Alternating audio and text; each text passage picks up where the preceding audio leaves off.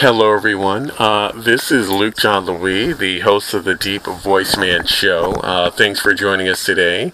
We have a treat in store for you guys. Our guest is Bill Gallagher, and we're very fortunate to have Bill here. Bill is a business coach, a keynote speaker, a fellow podcast host, and a strategic planner, advisor, and facilitator. And Bill coaches leadership teams, not just the CEO, through annual strategy and planning and in quarterly sessions using the Scaling Up framework from Verne, Harnish, and Gazelles. And he coaches folks across the USA, Asia, the Middle East, Europe, and Africa. He's helped firms grow from 10 million to over a billion. And so he coaches and trains people and teams, again, helping the CEO, taking the load off from the CEO, so to speak. So we're very lucky to have Bill here as a guest. He is a very busy man, so was able to carve out some time in his packed schedule to sit down and have a chat with us. So I guess to start off, can you tell us about your background and how you first gravitated towards doing what you do today? Well, I've been an entrepreneur most of my life.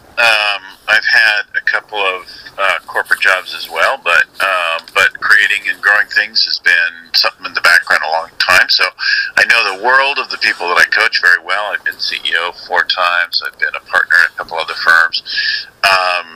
So that was my background. In 2002, I started to go in a different direction as a leader and evolve that. And a couple of years later, I started learning to coach. I started coaching on the side and weekends and evenings and that kind of thing while I ran another business. And a few years later, I became a full-time coach, and for 8 years now, I've been coaching full-time companies all over the world, focusing on the leadership teams as opposed to just individual performance coaching. So I work with companies that have big goals. Okay, wonderful. Thank you so much for sharing that. It's interesting that you've been an entrepreneur for most of your life, and you sort of knew early on what you wanted to do and what you wanted to get involved in, and that's amazing. And you know how to coach people and teams because you personally have been a CEO 4 times and a partner, and I think that's amazing. Obviously, a lot of coaches, they don't get to that, level that they're trying to teach other people to get to. So you obviously walk the walk and talk the talk, so to speak, and you can help others. So I'm curious. Obviously, you've been helping people for quite a while, since 2002. You've been helping firms who have big goals, but obviously, we got hit with the pandemic, and I'm curious, what challenges has the pandemic posed, if any, for business and entrepreneurialism? Well, it just disrupted everything. So however people used to work before got disrupted, and they had to find new ways to work. And the companies that have adapted, I think, have done, by and large, very well, and have either survived and in many cases even thrived in this time frame. And the companies that didn't, have suffered, have gone out of business, have done whatever. So it's accelerated and created opportunities for people that were willing to lean into it. The overall world didn't shrink all that much, but the dislocation, the changes in habits are really good. So whatever you're doing, change came, and there came with that opportunity. Wonderful. So I find that to be true as well, in terms of what's been going on. A lot of companies were able to survive, in some cases thrive, by adapting and pivoting. And so it's interesting. They say life is 10% what happens to you and 90% how you respond. And I believe that to be so true. Obviously, things changed. Things were disrupted, as you said. And a lot of firms were able to find new ways, and they were able to adapt, so to speak. So I'm curious, where do you see things going in the future, and where do you see yourself in that future? Well, I'm going to keep on keeping on. This has been a busy year for me. And for our business in general, our clients have either been stressed and most have responded really, really well. So we'll be doing more of the same and probably increasing the number of people that we work with. Wonderful. That's amazing that you're going to keep on keeping on. And obviously, I think folks like yourself are very well positioned. Apparently, I think more and more people are hiring coaches and more businesses are being formed and developed and whatnot. So you can definitely, obviously, ride that trend.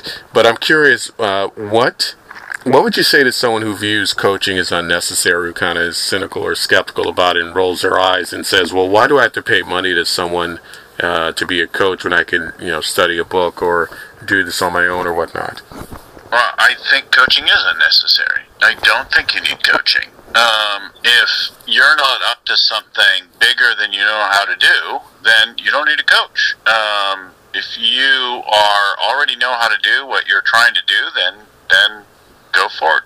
Don't bother with the coach. But if you find that you don't know how to accomplish, or you're struggling, or it's taking too long, or that kind of thing, or you want to achieve a level of performance you've never achieved or no one's ever achieved before, then that's the time you need a coach. When you're up to something bigger than where you've been and that really calls to you, then you need a coach.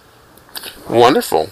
I think everyone needs a coach, actually, and obviously, I'm sure not. I don't think everyone needs a coach. Look, if you're just sitting on the couch, checking out the world, you don't need a coach, and So, but if you're up to something, if you want to dominate your category, if you want to hit $1 billion, if you want to build a 1,000-person firm or bigger, then you might think about getting a coach. Yeah. Nobody's achieved any significant level of breakthrough performance without a coach in any domain, in any realm. Yeah.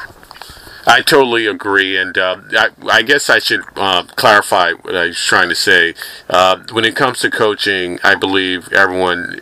It doesn't necessarily have to be a business coach, but it could be a life coach, if that makes any sense. Or it could be, I don't know, financial advisor, personal trainer, anyone who gives you advice, who he or she knows what they're talking about, so to speak.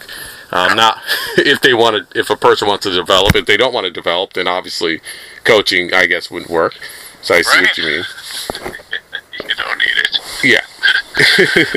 Hopefully your listeners are up to something, are striving, or reaching for something, in which case, there's something. Then comes the question, like, what kind of coach? What approach do you need? What style fits you? That's a different conversation.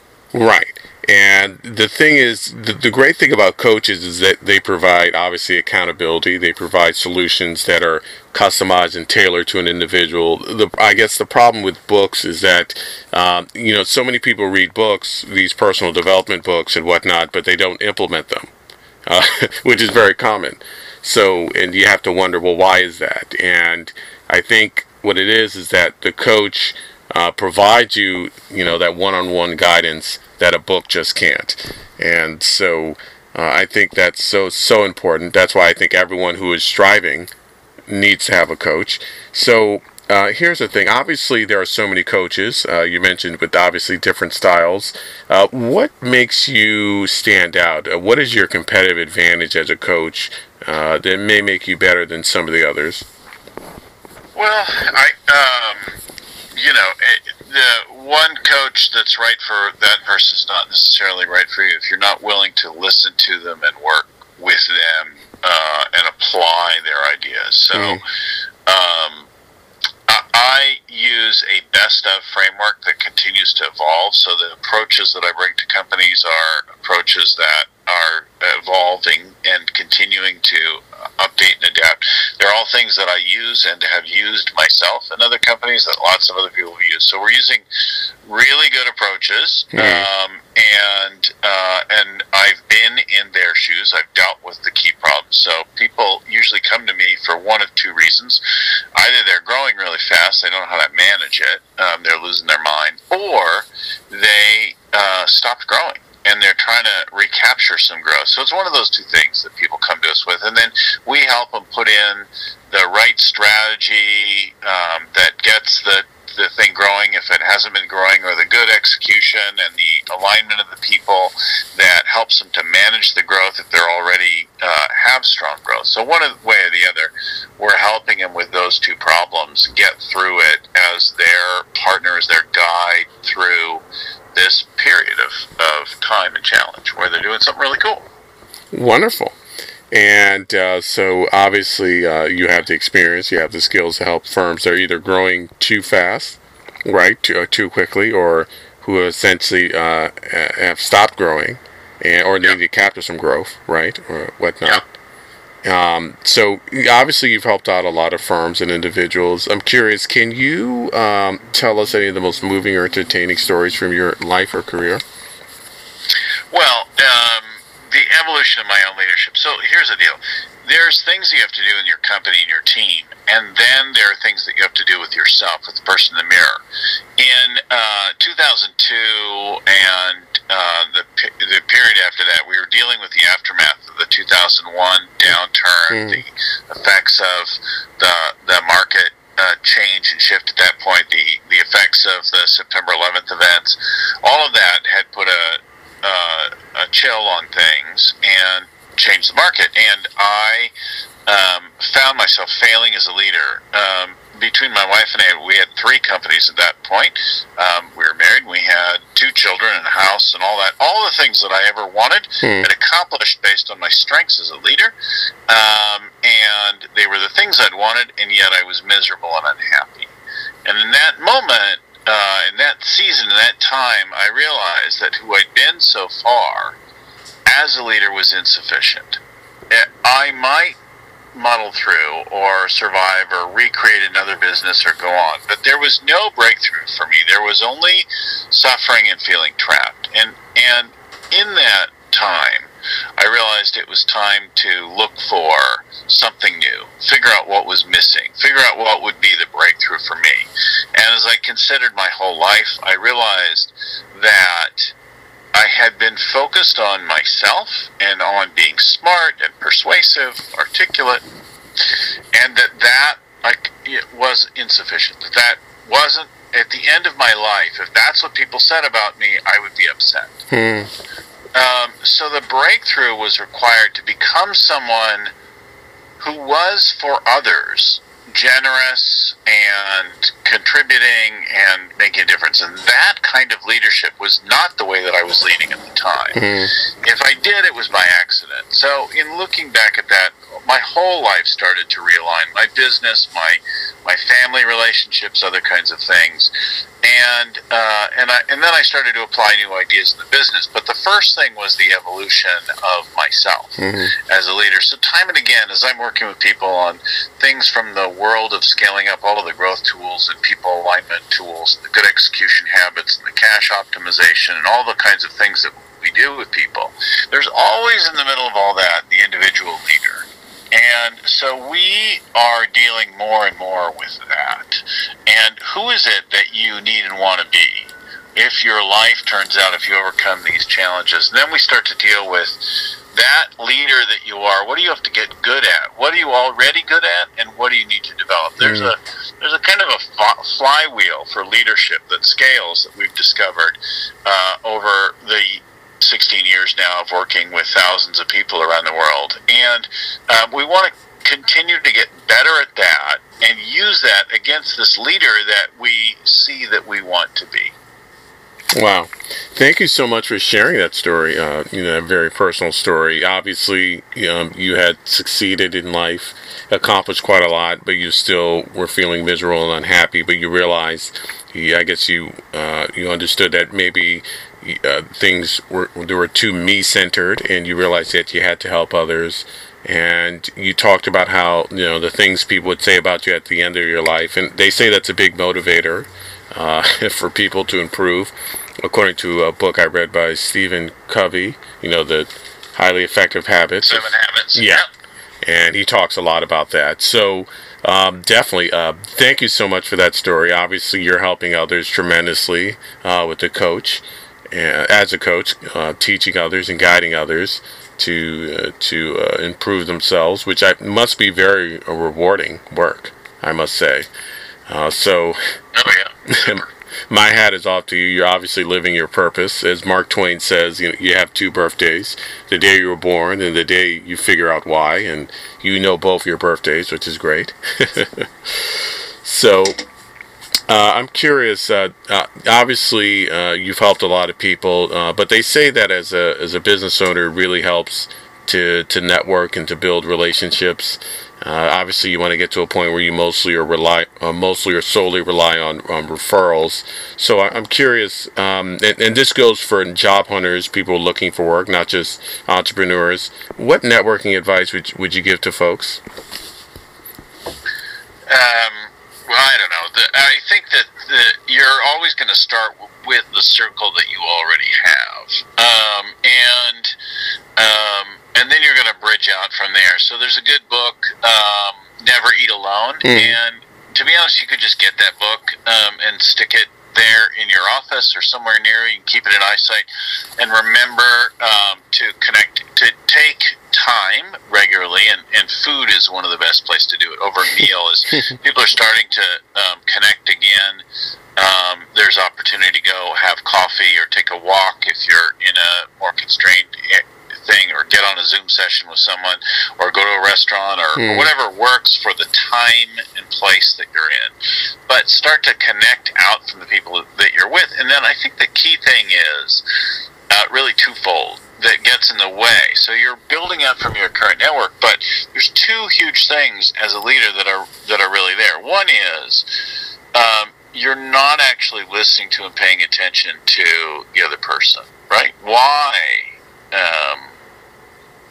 are they there? What do they care about? What's going on with them, really? And if you're only listening for the opening to tell them about your project or your company or whatever it is, you're not really being related.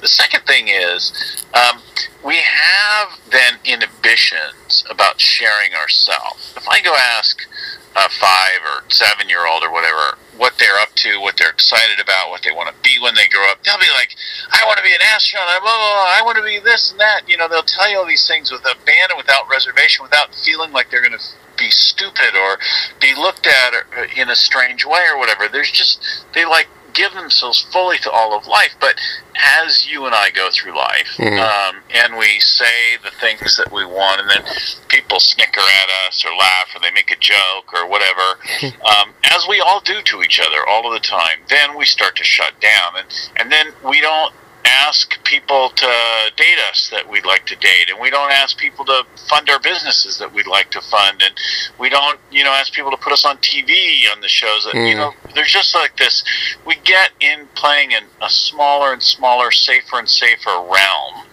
and we don't really develop and expand, so one, we got to be related to the other people, and two, we've got to be able to give ourselves fully and with courage. And courage is not like waiting to be not fearful. Courage is being afraid, feeling that gulp in your pulse rise and your breath change, and then asking anyway and sharing anyway. So, I connect to you and whatever, and I hear what you're up to, and I say, well, the reason that I came today and that I wanted to meet out with you is I'm working on this project, and I'd love your feedback on it, or I'd love to maybe have you tell me. Right. Bill? Are you still there, Bill?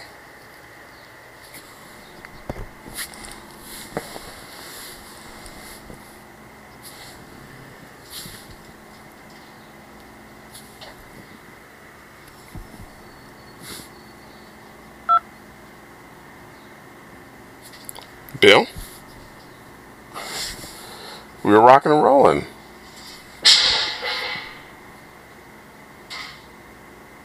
Bill? Bill?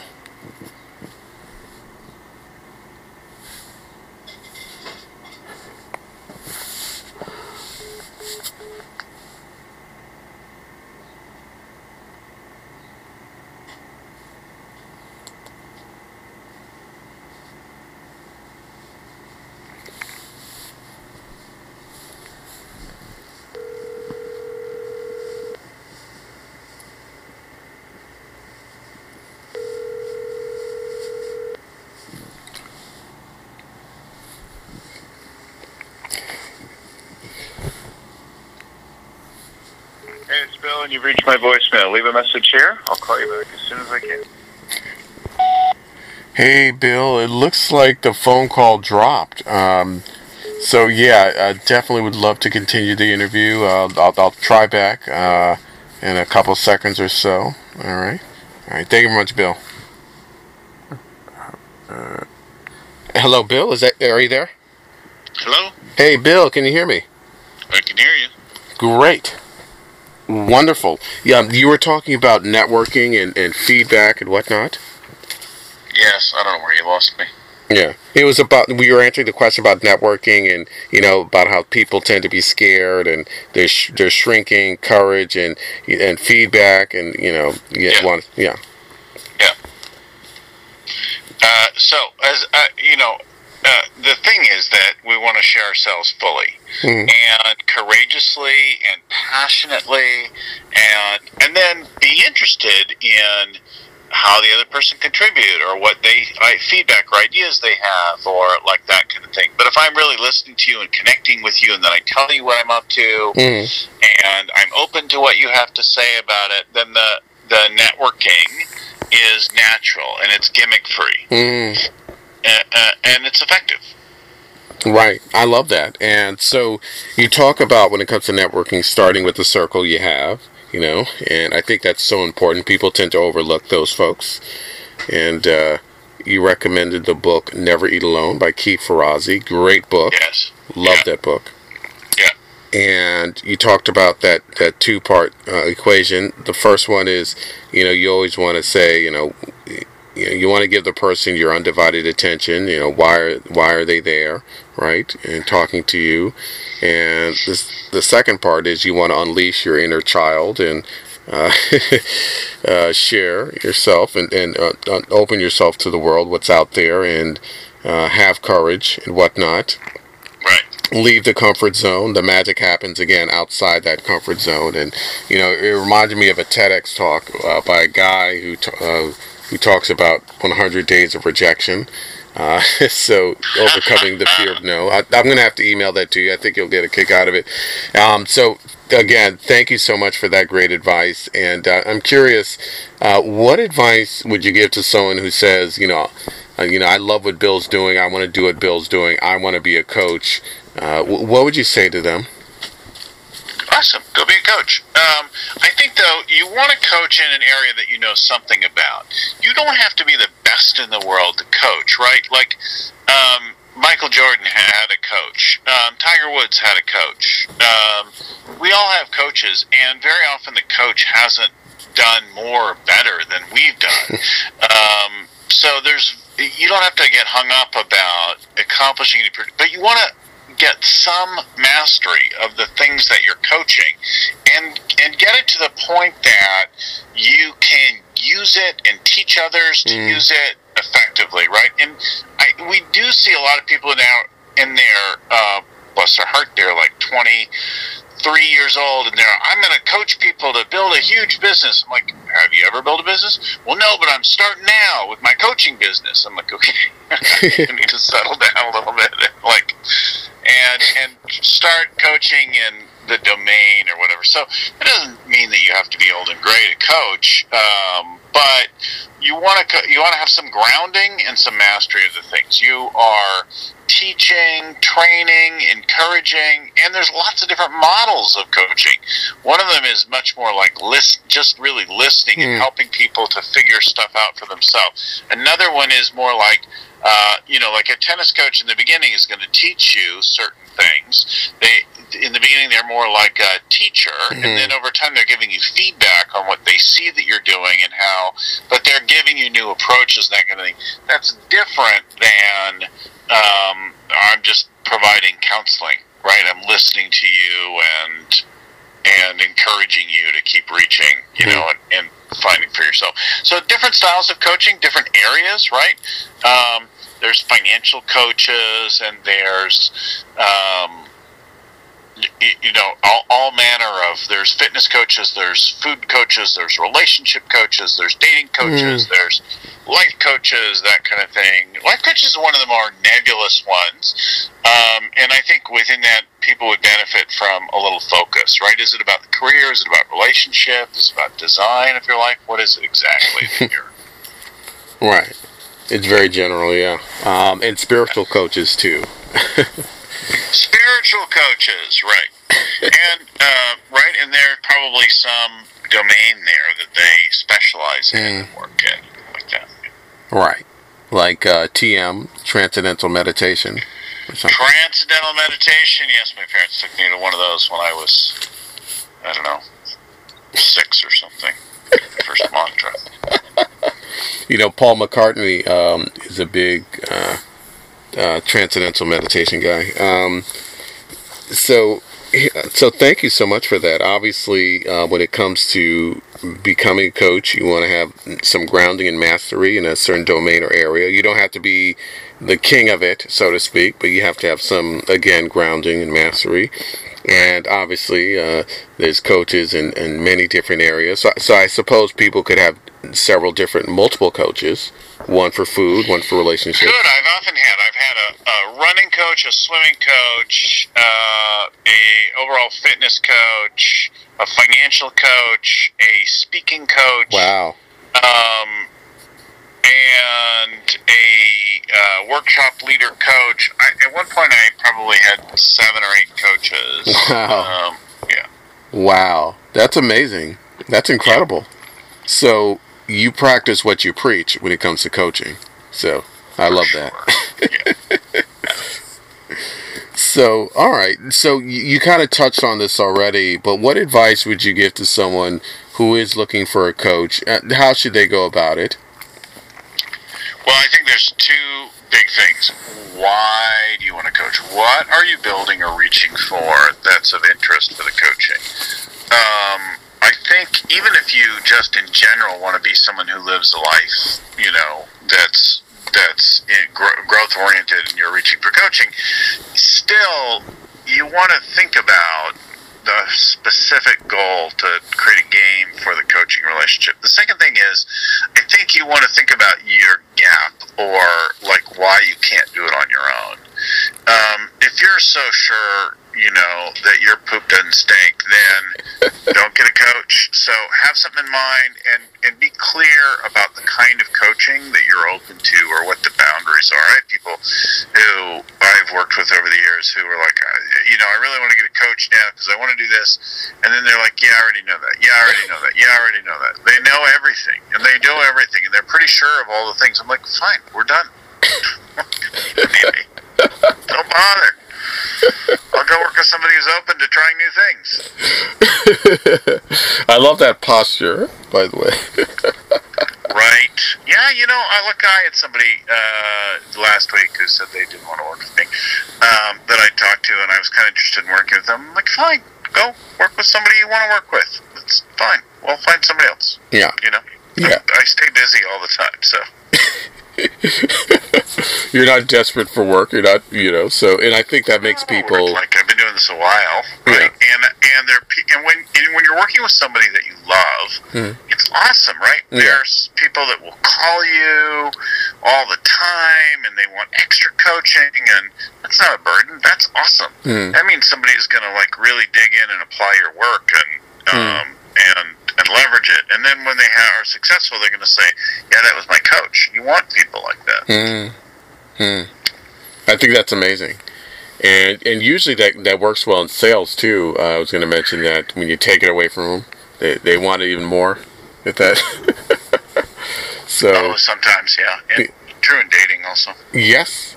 It's funny how a lot of things when it comes to dating and sales and business is very relatable, you know. They're all selling something. Yeah. You know, desperation is actually counterproductive, I think, in sales and in dating, of course, is one. That's as old as the kill. You can right. I can smell it on that one. Yeah. So, well, here's the thing. I'd be remiss if I didn't mention this. Obviously, we've been talking a lot about coaching, and particularly business coaching. But there's obviously, as you already know, and I think most people know, there's a high failure rate with new businesses. Most of them fail within the first couple of years. I'm curious, why do you think that is, that most entrepreneurs fail to have a successful business, and what should entrepreneurs do to turn that around? Well, I think there are a million reasons why that might happen, and maybe more. But there are probably a couple big areas, and I think that although I don't really deal with the startup stage much, I deal with people as they're starting to scale up. They have something that's working, and they just are trying to dominate their world in their category or whatever they do. I think it comes down to a fixation on ourself, our solution, rather than the problem out there in the world and the value that people need. So, they say build a better mousetrap and the world will beat a path to your door. That's bullshit. Not everybody is trying to kill mice, and you got to look out at what your customer, about what your opportunity needs, and do that. And I think there's an awful lot of fixation on, well, here's who I am, and here's my jam, and here's what makes me special, and here's this idea I had, and it's going to be really big, because everybody's going to want it. And then you either find not that many people want it, or it sounds like poison to them, or they just don't like they don't like your solution, or the way you sell it is inadequate. There's a million reasons, but if you keep focusing on what's needed in the world, Elon Musk looked out of the world and he said, we really need to be not dependent on fossil fuels. We need to be a multi-planetary species. We need to be able to do transactions in the internet. He found big problems, and then he started to tackle those problems. He looked at electric cars, and he said, well, these are ugly. I'm going to make a sexy, fun one. And people are like, yeah, I want the sexy, fun one. For years, Detroit shoveled just really dreadful cars at us for decades. And they clapped themselves on the back and told themselves how cool they were, and they launched rich Corinthian leather and that kind of thing. It's a very dated reference to an old car, but they didn't ever give us the cool cars that they showed. So they would produce these amazing concept cars, and then they would, ship out the Citation or the whatever, the Nova or the this or that.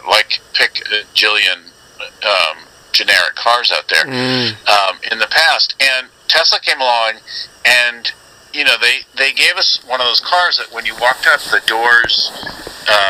door handles opened for you, and then when you put your foot into it, the not only did the whole dash light up like magic panel, but then it snapped your head back. It was so powerful. Wow. And so the first time I got in a Tesla Model S, and the Tesla Roadster I thought was really cool when it came out, just because it was kind of fun. But it was more like a hobbyist, unusual car.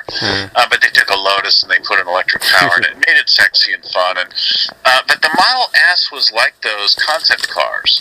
So they saw an opportunity, and they did something unique and compelling, not some watered down, designed by committee and improved by the accounting department kind of nonsense. And I mean, those really expensive cars. But they sell a ton of them, right? And I think the same thing is true. There's some innovation needed now in their rockets today, right? They are producing these rockets that are beginning to produce economies of scale, efficiencies, cost effectiveness that was just unpredictable. Well, scale too, because they're reusing the rockets and they're honing it, and they're not afraid for a rocket to blow up every now and then. As they work on getting it tweaked right, they'll practice it rather than do it and argue themselves into circles and committees. They'll actually fly a few and blow them up, and then fix them and figure out what went wrong and iterate on it, and that whole thing, but produce something that actually makes it better. Meanwhile, the Boeing capsule still isn't really flying and is a mess of stuff and offers no real compelling advantage.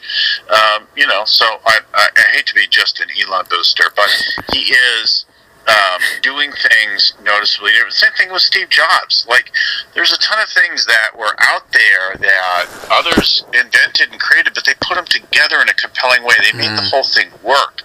And, you know, starting with things like the iPod, which, you know, if anybody remembers the Rio MP3 players, there were loads of MP3 players. You could load them up, and you could get a little app, and then you could load it, you could tweak them, put them whatever. It was way too much work.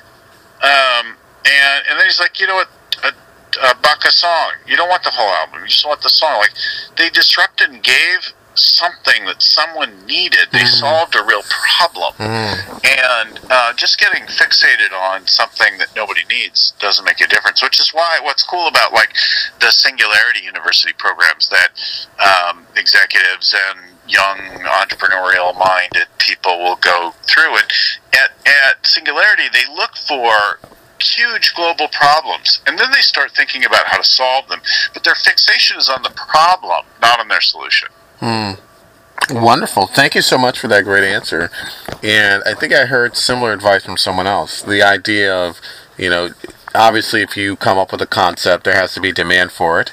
The problem has to be big enough that, you know, people want to buy what you're selling to solve their problem. And so it helps to start, you know, on the other side of the equation. You know, what are the big problems out there? What is, you know, and it's interesting, as they say, necessity is the mother of all invention, and, you know, see what people are complaining about and whatnot, and work from there. I think that's a great idea.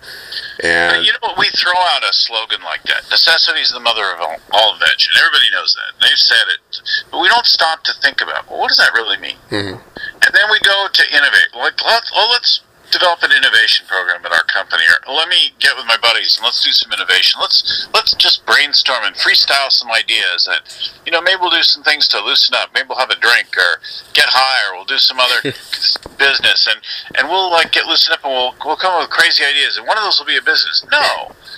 Necessity is the mother of invention. If that statement has any validity to it, you want to invent the lever, throw somebody in a cave with a bunch of rocks and a stick, and they will figure it out, right?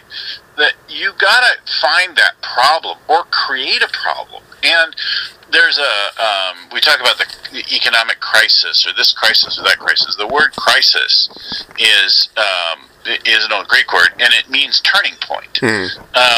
And we come to associate it with something negative, like a problem, but it literally means like a fork in the road, or a place where we are faced with a choice and a decision, and something's forced. And if you think about it from that standpoint, right, foment, create your own crisis, right? Figure out how to put yourself out of business, and then go create that product.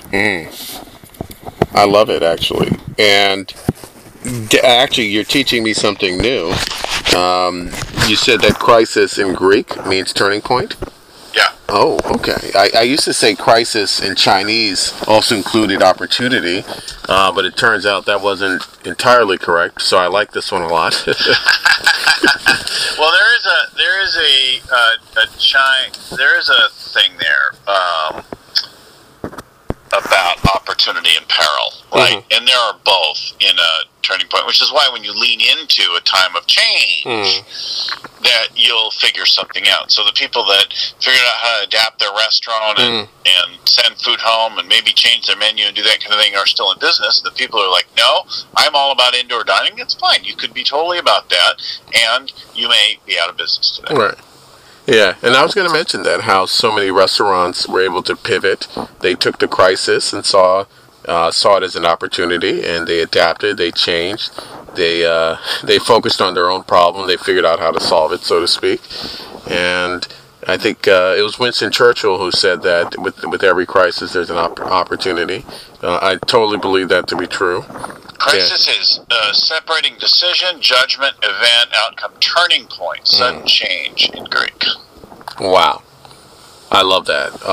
Definitely. It's a turning point that requires a decision or a choice. Okay.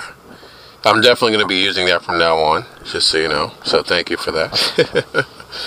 And obviously, as a coach, you impart a lot of life lessons onto people. You shared a lot with us during our conversation. I'm curious, in addition to the wisdom you provided already, what other important life lessons have you learned yourself or from others? And this applies to everyone, not just entrepreneurs.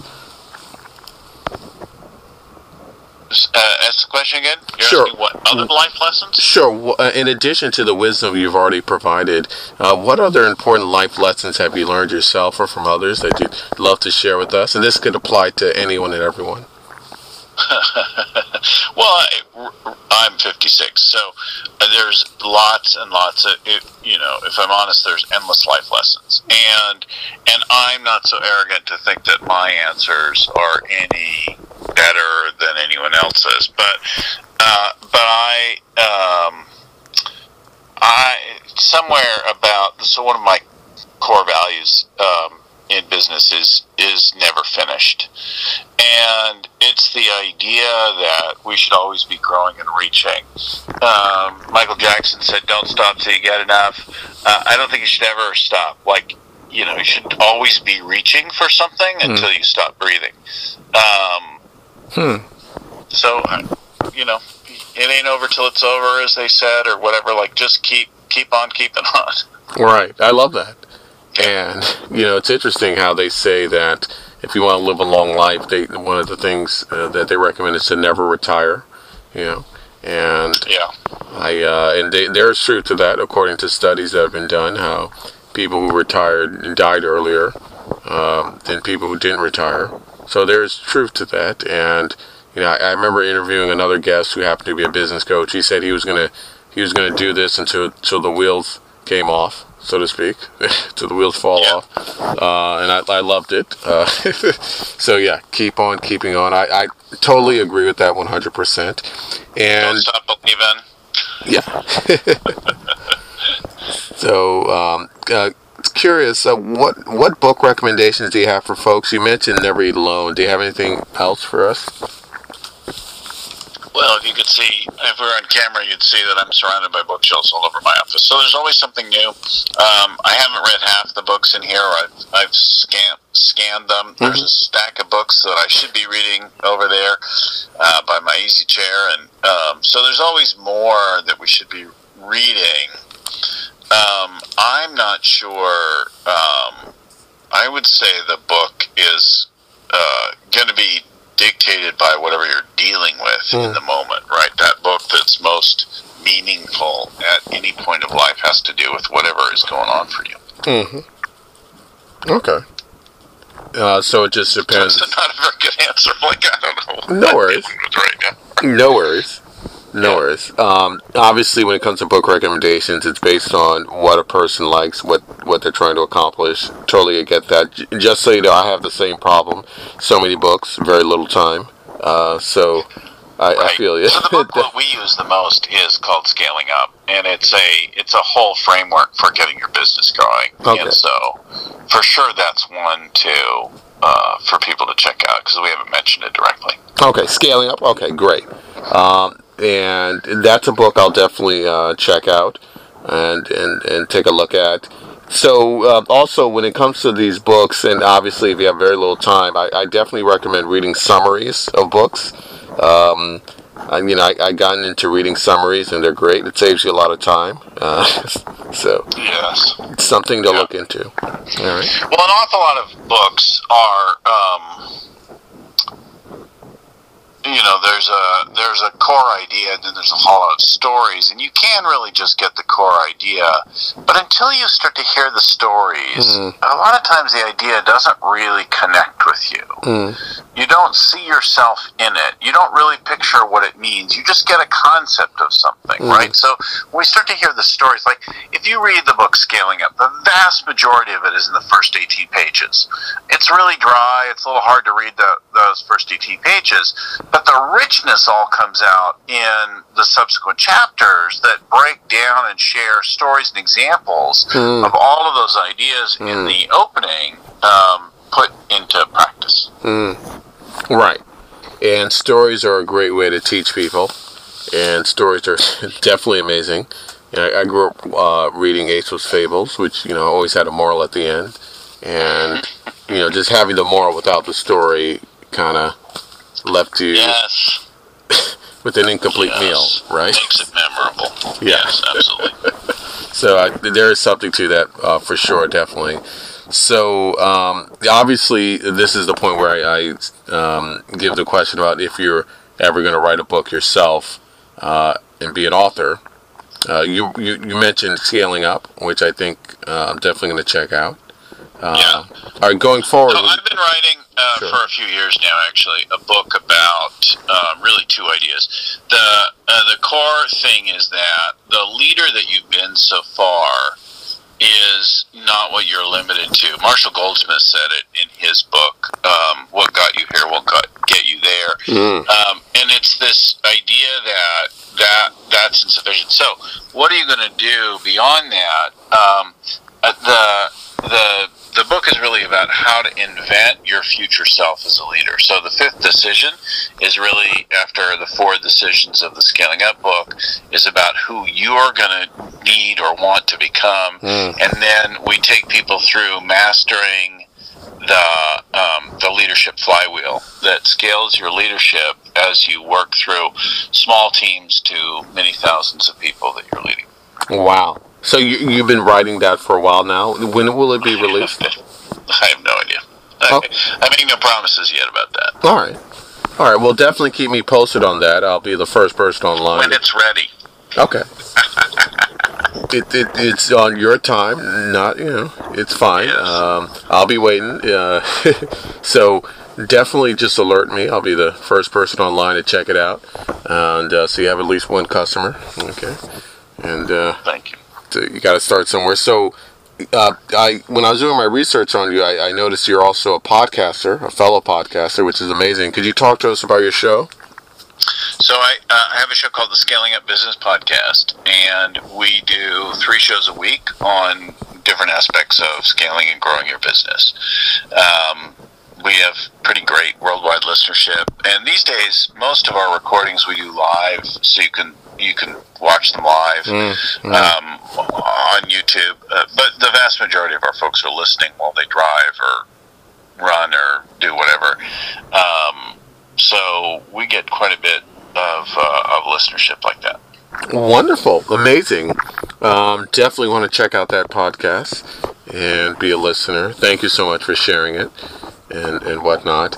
So obviously I just wanted to, of course, thank you for being a guest on the show. This has been an enlightening and inspiring and educational conversation. Can you go ahead and describe all the ways that people can reach out and get in touch with you if they want to put a dynamic center of influence in their network? So the simple thing, they can go listen to the podcast, and it's all over everywhere. I'm on socials, things like that. But my website is scalingcoach.com. And so if they just go to scalingcoach.com, they can find the website, they can find me and our socials and all the rest of that kind of thing. So I have an active Instagram feed where I share amusing things. On the more playful side, we put our live streams out on our YouTube channel and on our Facebook group. And so there's lots of places where you can get stuff, but it all revolves around Scaling Coach. Okay, wonderful. So people should definitely check out that site. I'm going to have it listed in the episode description area so people can see it and read it there. Okay, so thank you so much for that. And definitely going to be checking out the Instagram to hear that music, of course. And so, again, I wanted to thank you for being a guest on the show, and thank you to the audience for listening. Do you want to leave us with any last word or final send-off? Or? I need my neon sign. No, keep scaling. Thanks for having me on. You got it. Thank you for coming on as a guest, Bill. So I'm going to see you guys in the next episode. Everyone have a wonderful and blessed day. Take care and bye-bye. Hey, guys, before you go, just real quick, if you can just do me a favor, if you can head over to the Apple Podcasts app, and if you're not there already, and if you can leave me a 5-star review, that would be great. If you love the show, if you can just go ahead and do that. and that will help to spread the word about the show, and other people can enjoy the show as much as you do. And so if you can do that, that would mean the world to me. And also, if you want to email me with any feedback or any praise or support, please feel free to go ahead and do that. And you can also email me to request to be put on our email list. So we can send you out emails when new episodes come out. So thank you very much for being a fan of the show. Thank you for listening to the show and supporting the show. So if you can do that, go out and give us a 5-star review on the Apple Podcast app. That would be great. And if you can email us so we can put you on the email list and email us with feedback and praise, that'd be amazing. Thank you so much, and I'll see you guys in the next episode. Take care. Bye-bye.